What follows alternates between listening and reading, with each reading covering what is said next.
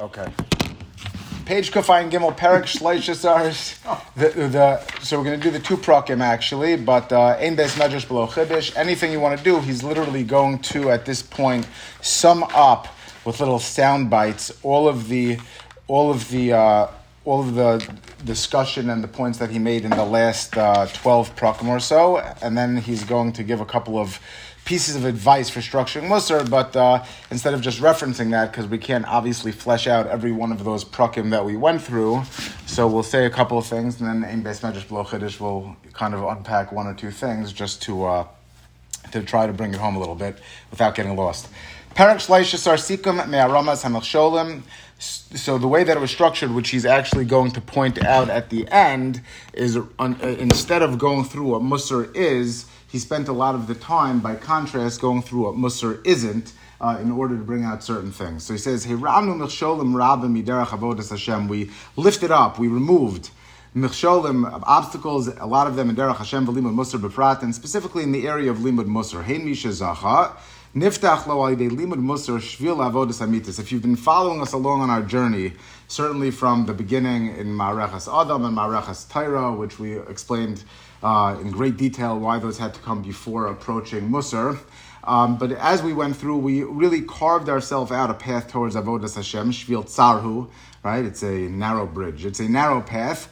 Aval ein l'sharas ha'itzaros hatmunim bo. There's no way to really measure up the storehouses that are the treasures that are there. Marna gon Rav Yisrael nishmaso eidin amar ki musar hi atayr l'timtam alev. So again, these are little sound bites from things that we've really brought out in past chapters. Rav Yisrael Salanter says that Musar is the Torah for the desensitized heart.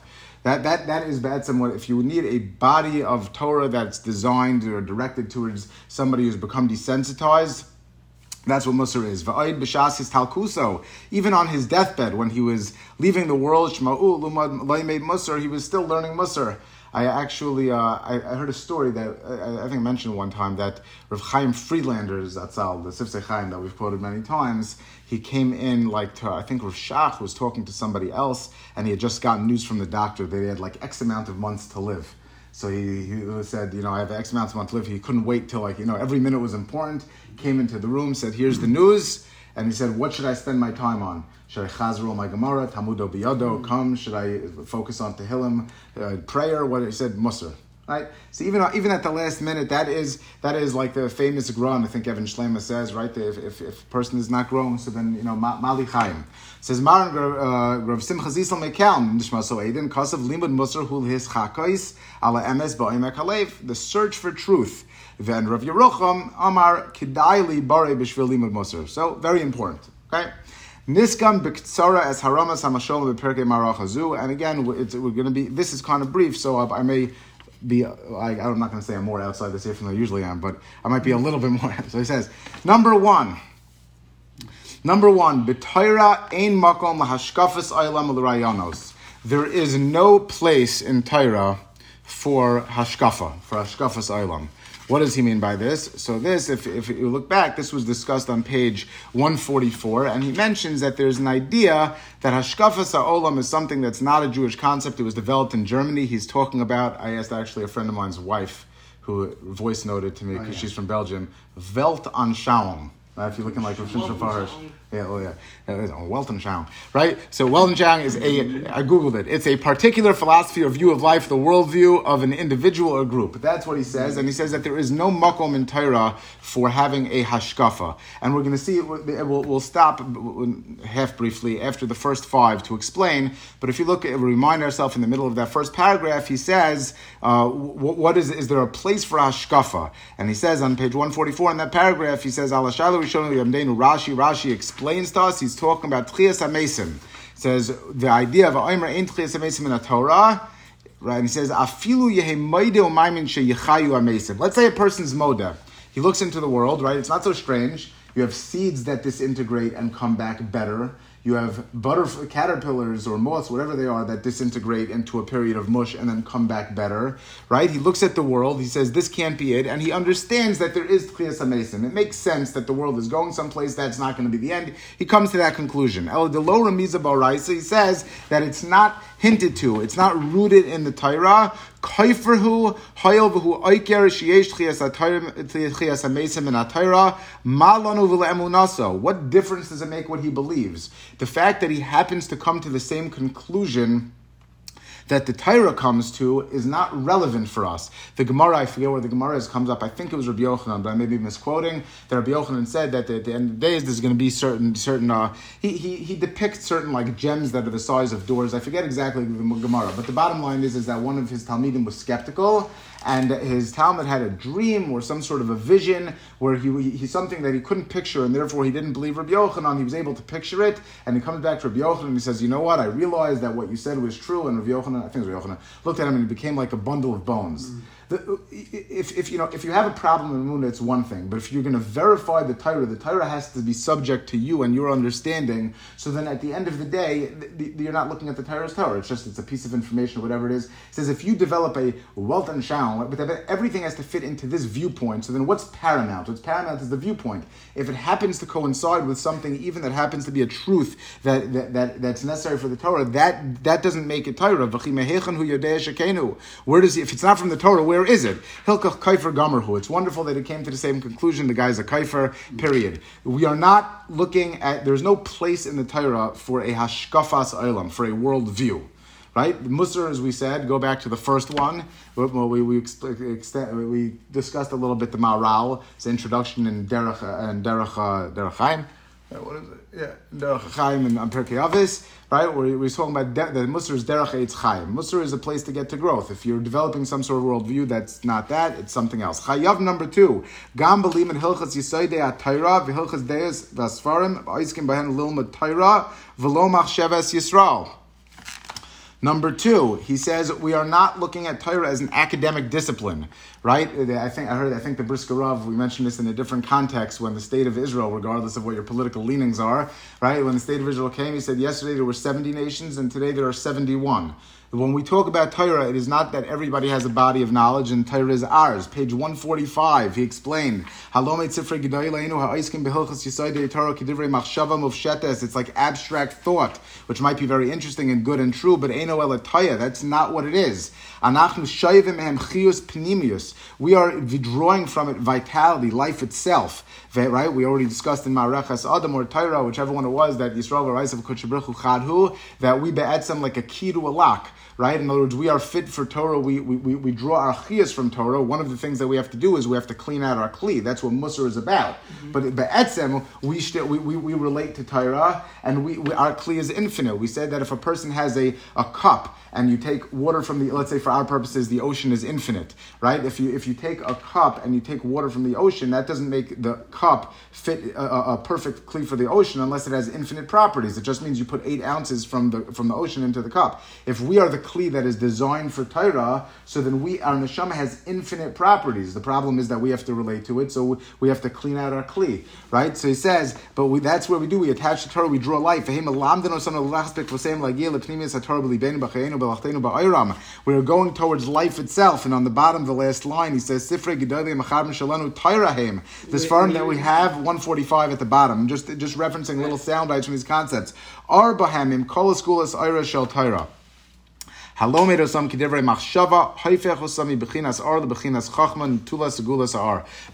what you're doing is this, obviously R is probably a reference to a Kabbalistic term and so forth, but whatever it is, he says you can learn the same information. If you learn it as information, then you are not tapping into the quality of R Shabo. We are not learning Torah as a Jewish, as just an academic discipline that happens to be the Jewish one. Number 3, Hizahar Hidavka Hashem Shita. We don't have shitas. L'darach chaim b'avodas Hashem. Hanach es hashimash b'shem shita l'gedoylei olam mizeh u'lesichas balabatim bein mincha l'marav mizeh. He says the idea of having a shita is, what does he mean by this? So if we remember, which we do, on page 142, he says that when it comes to Musar, his basic point is that we are trying to get to truth.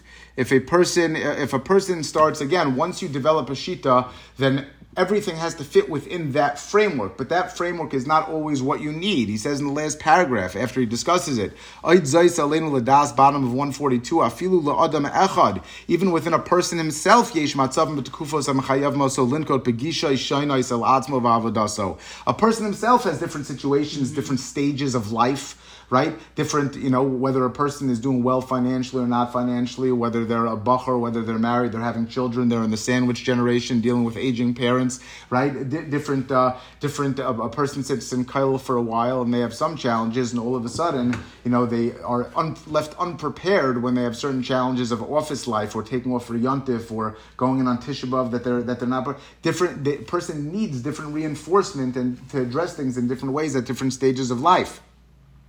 And he says that in the page 143, right? He says many people think that there are different schools of thought, and he says, but at the end of the day, the different approaches are just for different times. And a person shouldn't get bought into. He says there's Gedolei Hadar. You talk about the Alter of Slobodka and the Alter of Nevardik, whatever it is. However, they outline their approaches for them, and Balabatim, who are, so to speak, not to anything being a Balabas, who don't know any difference, so they like to throw around terms. As far as we're concerned, we are trying to get to the truth. That getting to the truth, if you're on different sides of the center, right? So sometimes to get to the truth, you're going to be making a left turn, and sometimes to get to the truth, you're making to the right turn. If you're always designing a system and making right turns, then it's not always going to work. This was your line when we learned the piece. These aren't two schools of thought. This is just different ways of applying Musar to the dynamicism of men. I definitely did not say dynamicism. By the way, I remember the first time I went like 10 miles out of the way before I realized what a jug handle was. You can only make right turns. Dalid, ideology ain l'kol makom b'Torah. Politics has no place in Torah. It was on page 147. Why? Because we can see and we'll mention in a second, right? Once you get bought into politics, so then you have a certain agenda for the party. In a practical sense, there's no room for any sort of an ideology in Torah. Says that theoretically the party would ask their shaila is that every step of the way, and sometimes something is right and sometimes something is wrong, but the nature of having a party, even if it's founded in Torah, that's politics. That's not the approach that I was striving for. Number 5 was frumkeit. He is karvis miduma el Hashem yizbarach. Famous chapter. You can go back and listen to Meir. You can go back and listen to the recording if you want. Frumkeit is a imagined closeness to Hashem. A hefech shalav eskarvis amitis hi achna amuka. What we said about frumkeit, which is again, it's kind of a famous chapter, but it's the way that he kind of framed it was everybody, even a dog, right? The first pasuk in Yeshayahu, I guess, I don't know if it's around the first parak or the fifth parak, comes up one of the Torahs. It says that even a shar knows its master, even an ox knows its master, and so forth. But you look at a puppy, everything has some sort of an inclination to go towards its source, towards its benefactor, as we do also. And people have, listen, halavai, that you should have what your taivas be for spirituality. Better to be spirituality than dvarim asurim and other types of like twisted types of things. However, if the reason that you're engaging in frumkeit or spirituality or whatever you do, in principle, it's no difference than your taiva for arayas and anything else. It happens to be that your taiva is for spirituality. But ultimately, who's serving who? God is serving you. If the way that you're approaching avoda is trying to be basically into a feel-good thing, so then frumkeit basically is essentially a taiva like any other taiva, and it's self-serving, and it's an imagined closeness to a Kadosh Baruch Hu because you feel a high. You don't always feel that when you're learning Ezu Neshach or something that's more drier, right? So he says, this 5 will take our first little deviation over here. But if you look at these first 5, where we talk about either having a worldview or treating Musar as some sort of an academic discipline or something that's a practical ideology like politics or developing certain shittais, or even frumkeit, what we said is taiva, what you're essentially doing is instead of finding yourself in the framework of Musar and Avoda, hamakom, with the capital Hey, you're finding yourself how to relate to a Kadosh Baruch Hu in a greater context. What you're doing is you're establishing a different umbrella and a different framework, and you're trying to plug Torah into it. And again, it doesn't mean that it's wrong. The way that Rashi said it, a person can come to a conclusion of Chiyas HaMesim, but he's a kaifer if he's saying that it's based on that it's ultimately based on his understanding. Because, again, we're a chelik elokam imal. What we're trying to do is we're trying to purify our guf, our kli, us as a receptacle, so that we can engage in the way that we're designed. So if you're not doing that, at best, I guess you could say you're working on something that's not necessarily getting you closer to Torah. You're becoming a better person, so to speak, but more refined in certain ways. If you have negative tendencies towards anger, but if you're not working on them in the context of avoda, you're not necessarily getting closer to a Kadosh Baruch Hu in a certain sense. And at worst, it's going to become a tremendous distortion under the guise of Musar and getting closer to HaKadosh Baruch Hu. Again, today's politics and liberal agenda, or probably conservatives also in a different way, but if you look at today's agenda, all in the name of humanities, the Rabbi Perrin, the few points that I'm going to make now are coming from the Vadim, again, from the Alter of Nevardik, from Rabbi Per's Rosh Shiva of Shiva Rockaway's Vadim on them. But he says, a woman ends up having,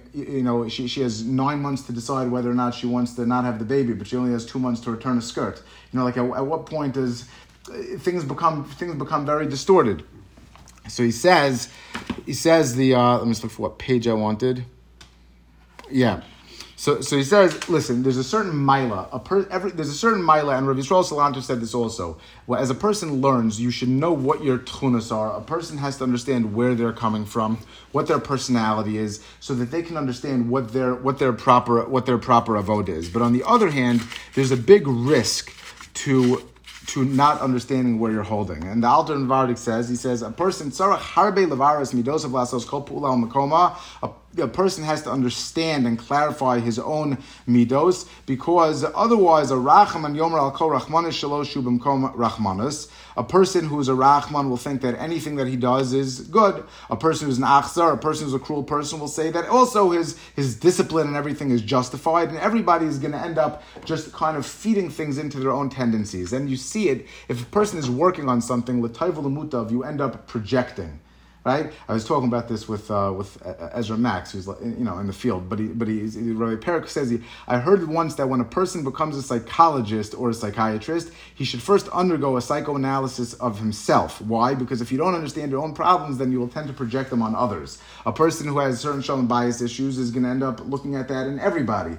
Right? I think I mentioned to you once, somebody called me for a shidduch, and they're for their daughter, and they were a marriage therapist.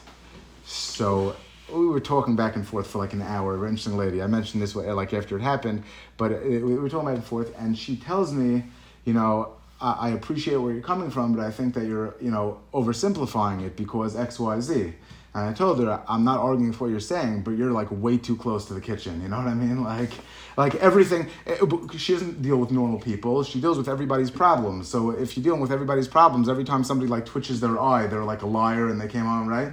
If a person, everybody's going to project what they're thinking onto whoever they're talking to. So if a person is not incredibly self-aware, what happens is that they feed everything into their lens, and Musar is the opportunity, and it's the avoda of trying to divorce ourselves from that subjectivity so that we can define our avoda, yes, in line with our tchunas and our strengths and our weaknesses and understanding what we have to work on. However, it's not because that becomes the framework that Torah exists within. It's just our character that we have to that has to align with our avoda. But he says he brings a funny little anecdote. He says, right, Per does. He says, imagine that there's two Jews sitting after Shachar, so schmoozing one day, and he says, listen, the truth is that the whole world is created for Jews, right? So if HaKadosh Baruch Hu is dealing with the world for the Jews who are the main characters on the stage, so then we have to look at current events in the context of us. But he says the truth is that most Yidden aren't from. So what are you going to do? Tinach shenishba, nebuch on them. However, if we're going to look at avoda, it's wonderful that when it comes to Tisha B'Av, everybody talks about, the people are going off. They don't know any different. If you want to talk about who's destroying the Beis HaMikdash, if you want to talk about, who's talking Lashon Hara, you have to talk about the people that know better. You have to talk about the from Yidden. True. Says, so we're left with Torah Yidden, but most Torah Yidden aren't Hasidim, so they don't count either.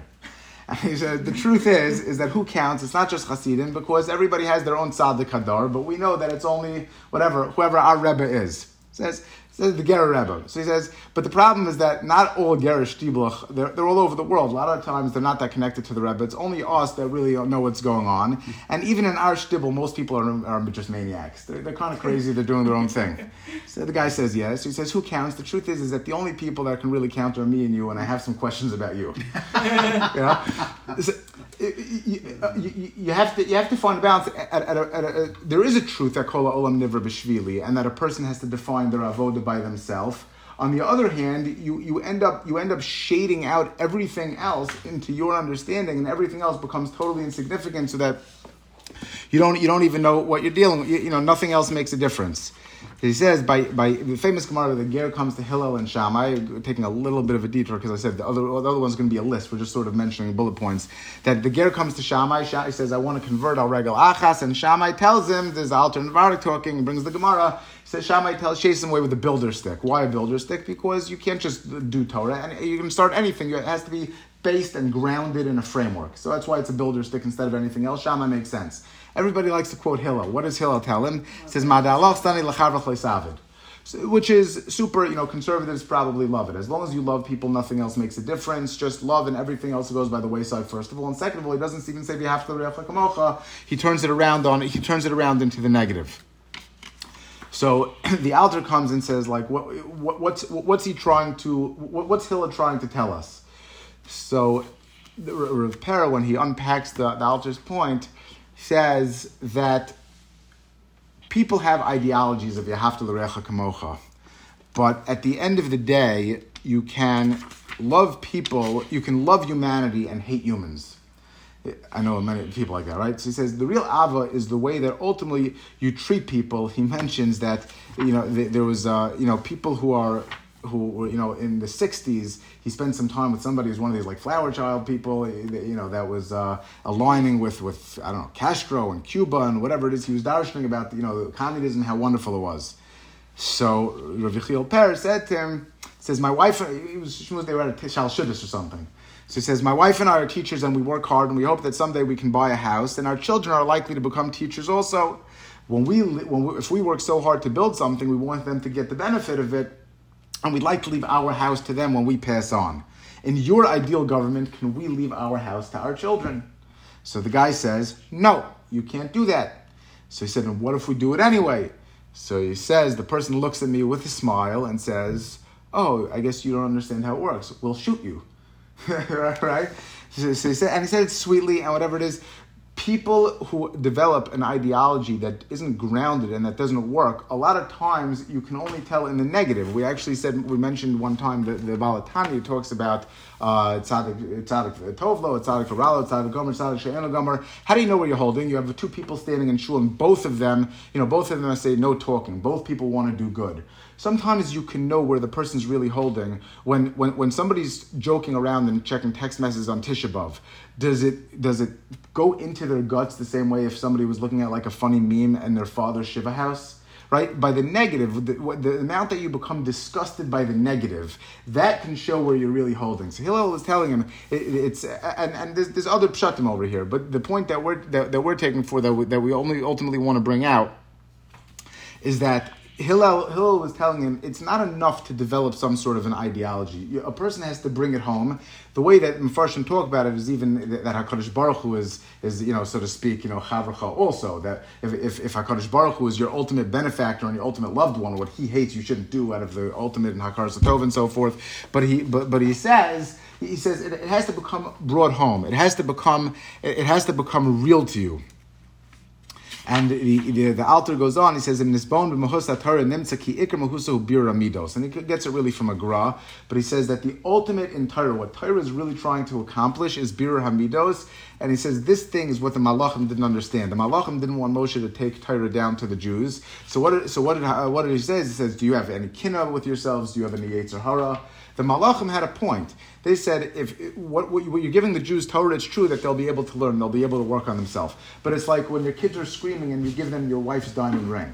he says, okay, so they'll play with it, they'll get something out of it, but it's not, in a nido dom l'ra, you're taking something that's totally inappropriate. It's wonderful that the Jews are going to be able to benefit from it, but you're taking something that has these unlimited kaychas and giving it to them. And what Moshe was saying is that no, it's true that you're looking at the unlimited potential of what Torah is. The truth is, that is exactly what it's so to speak designed for. That HaKadosh Baruch gave the Torah into the Bria and he brought it in its form specifically for Birur Amidos. It's specifically given to the Jews who have this Chelik Elokami Mal, this Yisrael V'Raycha HaKadosh Baruch Hu Chadhu, to be able to develop it, to be able to attach themselves to HaKadosh Baruch Hu and to be able to grow through it. That's not tangential that if you learn you'll be able to do that. That's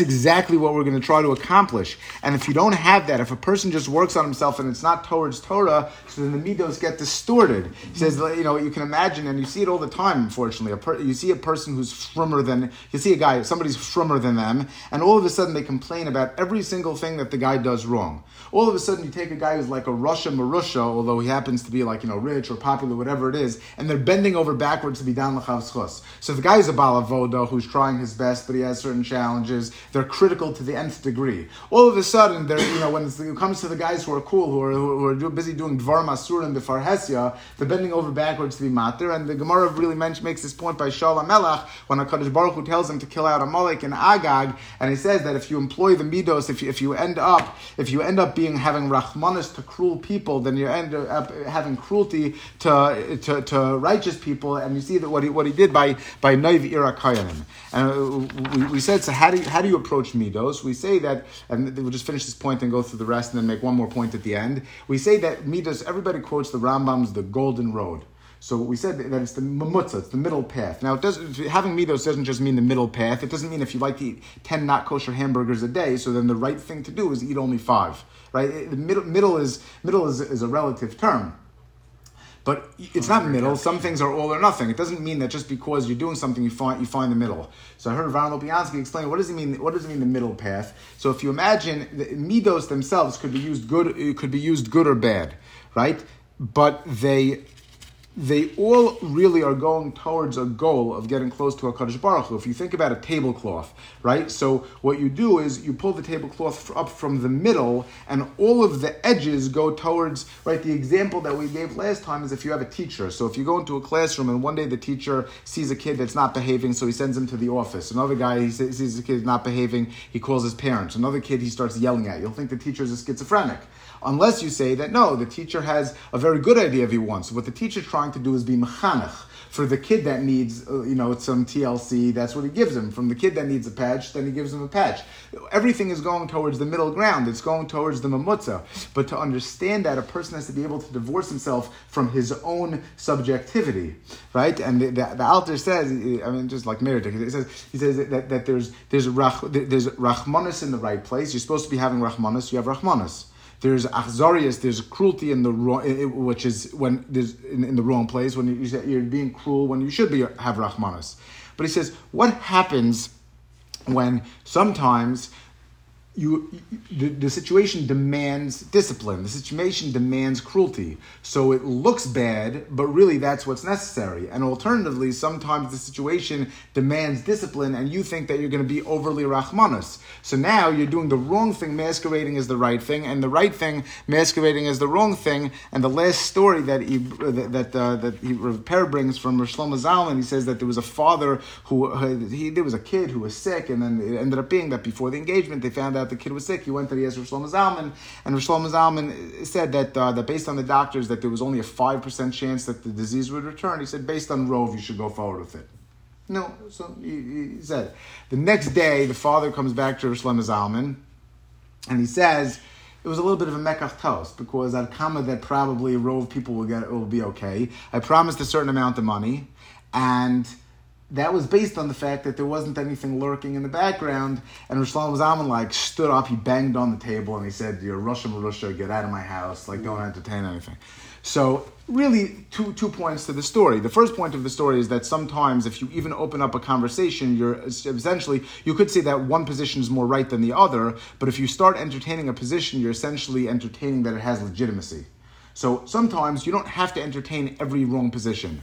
But the bigger point of the story that he's trying to make is that Rosh Shlomo Zalman was so in tune with his midos, the same person that always had a smile, the same person that got up by, I think they told it by his wife's levaya and said, usually you ask Mechila, I don't have to ask Mechila because I never did anything wrong, right? That Rosh Shlomo Zalman understood when it was time to employ a kas, an alzarius type of a midah. It wasn't a matter of only taking his midos and trying to feed everything in within his approach. The idea was how he was supposed to reach the emes.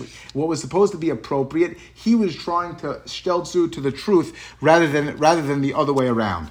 So back in the Sefer, that really sums up the first 5 points that we did. Again, either developing hashkafas olam, or we said even ideologies, frumkeit, academic disciplines. All of these things are really in line with Musar approaches, but if you take Musar instead of being a way to have his batlas and be machnia yourself and try to find the truth, and you just build a structure that might be built in certain ways of Musar principles, but it's not just based on his batlas, it's based on good Judeo-Christian ideals. Life above all. Life. I mean, look what just happened, like in Afghanistan, right? I'm saying life above all, unless it doesn't work out for you, in which case millions of people could die. Whatever it is, if everything just becomes, subject to some sort of a rule that you put in place, and really Torah is all encompassing, but nothing else is all encompassing, so then it could become very distorted.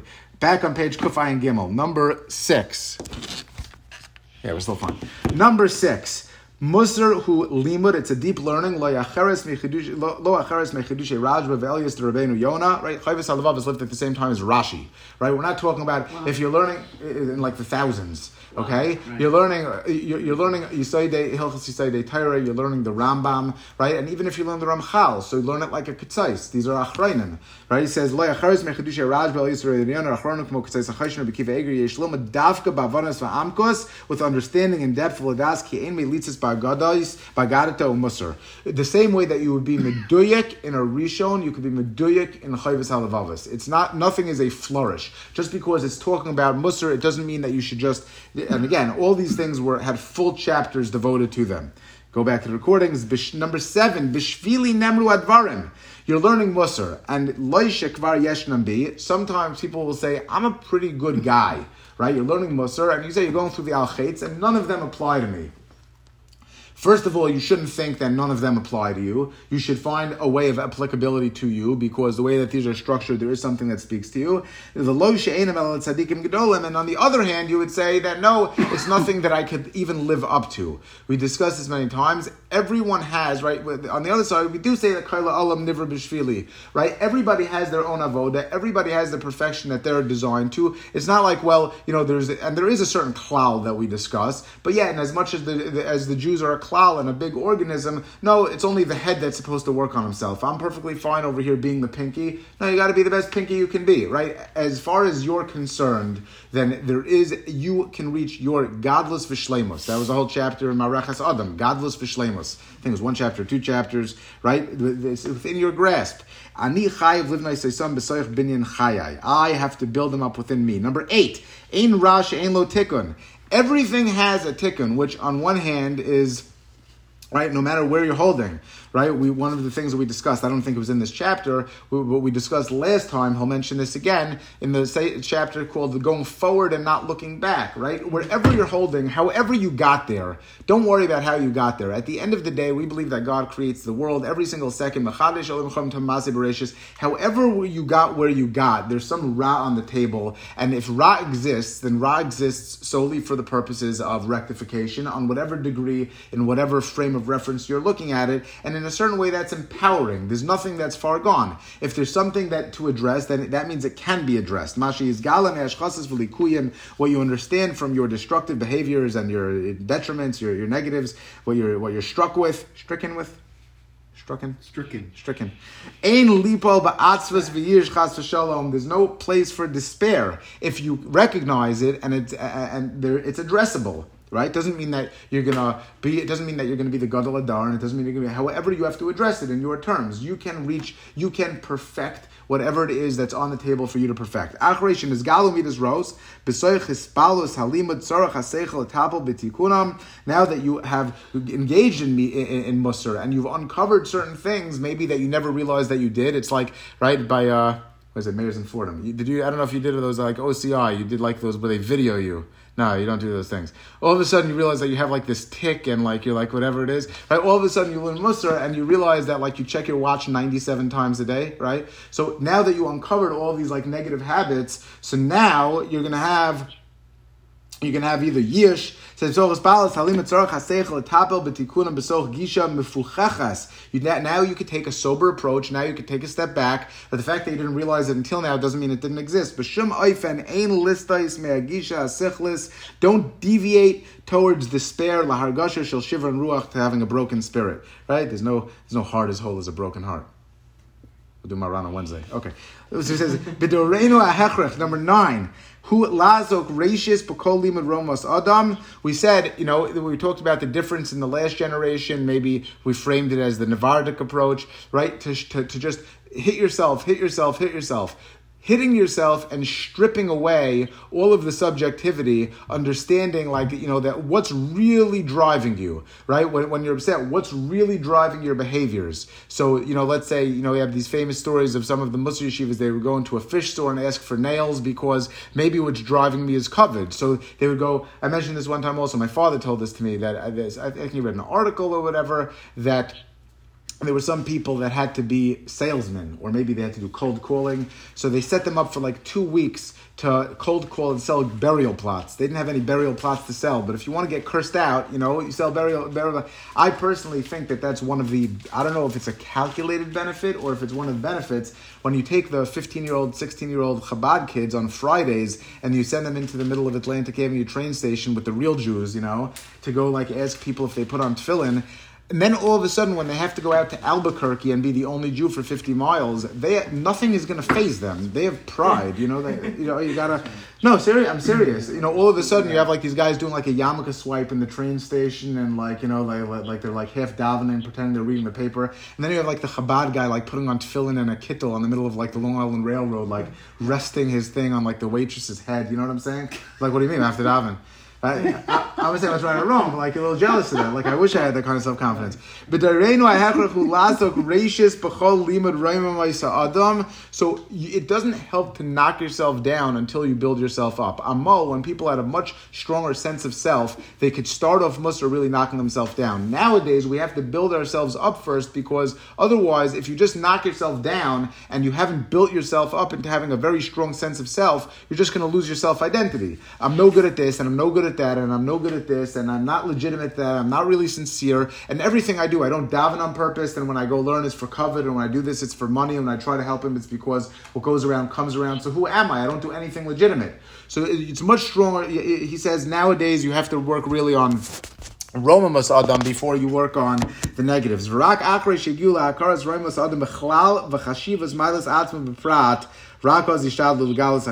Again, this whole chapter on this, but that was the point. Number 10, when you start learning, you first have to learn with understanding, intellectual. So he says, what we're going to talk about what learning Musar is, ultimately it has to come down to something that's going to resonate in your heart. That doesn't mean that Limud Musar means grabbing a guitar, going to a bonfire, and like sitting around. The first thing you have to do is understand in an intellectual way, take something, Mesilas Yesharim, whatever it is, the Gross says there's not one extra word, you have to understand what you're doing. Once you clarify, then you can internalize, right? But to sit there and try to have something resonate internally before you've clarified doesn't get you anywhere. First you clarify, and then you have to move on to the next stage. If you stay at the first stage, it's also not going to do anything. You'll just have bekiyas, you'll be like a donkey carrying books. Right, as I say, it's a lashon of the Gemara. Right, in other words, you'll just be carrying around loads of information, but it's not going to change you.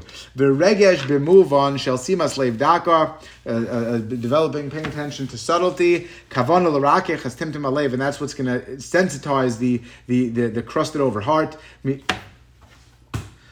Misham lispalus shehi hisachtus haidiyam nefesh, and that's where we move towards a hisachtus, a fusing together of what you know and who you are. Right? We say in the negative, when you do vidur, you separate what you do from who you are. I'm not a bad guy; it's just things that I've done, and once it's just baggage, I can drop my baggage. On the other side, over here, what you're doing is you're identifying positive things, and you want to break through yourself so that it is who you are. Kol halimud hu bahas istaigus nimretzes. It's with a a strong reservation, which I said, perhaps for us, it's so geschmack, it's a challenge. You want to not make it cerebral. You want to not intellectualize. Oh, he says it. Intellectualization, intellectualistis, belaz. Right? You want to not intellectualize Musar. It's so geschmack, it makes a lot of sense. It comes together. It brings the panemius of pieces of Gemara. It's awesome. And then you never move to the next step. You want to not intellectualize Musar. At some point, you have to move to the next step where you do allow it to resonate. It's when you have like the famous stories of you never asked the geometry teacher if he was a triangle. The idea of having Musar be an intellectual discipline is not a Jewish approach, right? We went through a couple of weeks ago. We're talking about water on a rock. That's what we're talking about. You have to let it resonate, and it has to create a whirlwind inside of you, like a karei sefer, not like reading a book. Gam ein lelimud Musar b'chavrusa. That one's interesting, right? It's good to learn certain things b'chavrusa, but when you get down to the part where it's supposed to resonate, when you're really just going to close your eyes, you're going to take a long walk, you're going to take a line of Chazal and almost make a song out of it, right? He talks about singing it with a sing-song tune. That is not best done with chavrusa. That's best done when you can go to your own thoughts. And we said, you think that when you come down from it, it doesn't do anything. When you're sitting there and you close your eyes and you pick a line in Chazal, right? Maybe it was a song, hopefully a Jewish song, right? And you just say it over and over until you kind of like get into it, and you blow, you blow that balloon up. The next time you blow the balloon up, it'll be easier to blow. But it makes an impression. That's not done b'chavrusa. That part of it is not done b'chavrusa. Number 11, b'taitzah shel limud musar yesh paradox. What does that mean again? Paradox. I'm just kidding. Okay, yesh paradox. Pu'ulas halimud hi be'ikar b'teis hakara. That the limud musar is in the subconscious. That's where it really resides. Halomed eno marga shipur milimudo, and oftentimes that you're not going to see any sort of anything tangible from your limud musar meidach. And on the other hand, what do you see? Miskalim lo tamid likuyim chadashim. What you do see is all the areas that you never realized you were doing wrong. You thought you're a good guy. You put your tefillin on. You daven 3 times a day. All of a sudden, you start going through the al-chetz, and you realize that you have like 44 here and 25 over there. All of a sudden, you can't get past like one thing, right? So he says, you better not to look at it. So all of a sudden, you don't see any benefit from learning because it's, being very subtle changes in the subconscious. The only thing that you do see is how bad of a guy you are, and it becomes depressing. All of a sudden, you're going down in a downward spiral. One second, it's the second one from the left. Yeah, good. So he said, so you'll see, you might not see it, but if you look at people that learn Musar, you'll see that they're more refined and they're on a higher level. Musar hu mavak amok ve'ikvi. Musar is a struggle, it's a consistent struggle. Imar amos ha'atzmis hamachshilo sanu al kol tzad, with the stumbling blocks that are on every side of us. Halome Musar mishtadlo b'chol tekufa of chayav liklo from mozu. What we're trying to do is peel away how we've deluded ourselves. We're trying to come outside. Yes, we have certain personalities. Some people are going to be more studious. Some people are going to be in masmid. Some people will be more in chesed. However, we have to, the whole idea of Musar is to be able to take a step back from ourselves and be able to look at what our avoda is, not from inside of us, but from outside, klipa achar klipa, one level after another. Vitarnu b'marachazul l'tar chachmas ha-musar af ki rabahi b'shitzius. We deliberately didn't talk about what chachma is. What we rather did was contrast it with the mistakes that come up when people learn Musar. Removing the obstacles b'loshen navi. Zui haderach hamavia la'aliyas hamitis, because this is what will bring us to true growth. Al hashar l'tayras hamusar v'limudo kasav ba'isiyais boltos ms. On the gate to Torah and Musar, the letters that are written are in large letters are ms. Now the next chapter is even quicker, and we'll say one thing. We have time; it won't take long, but let me just do the recording because hold on.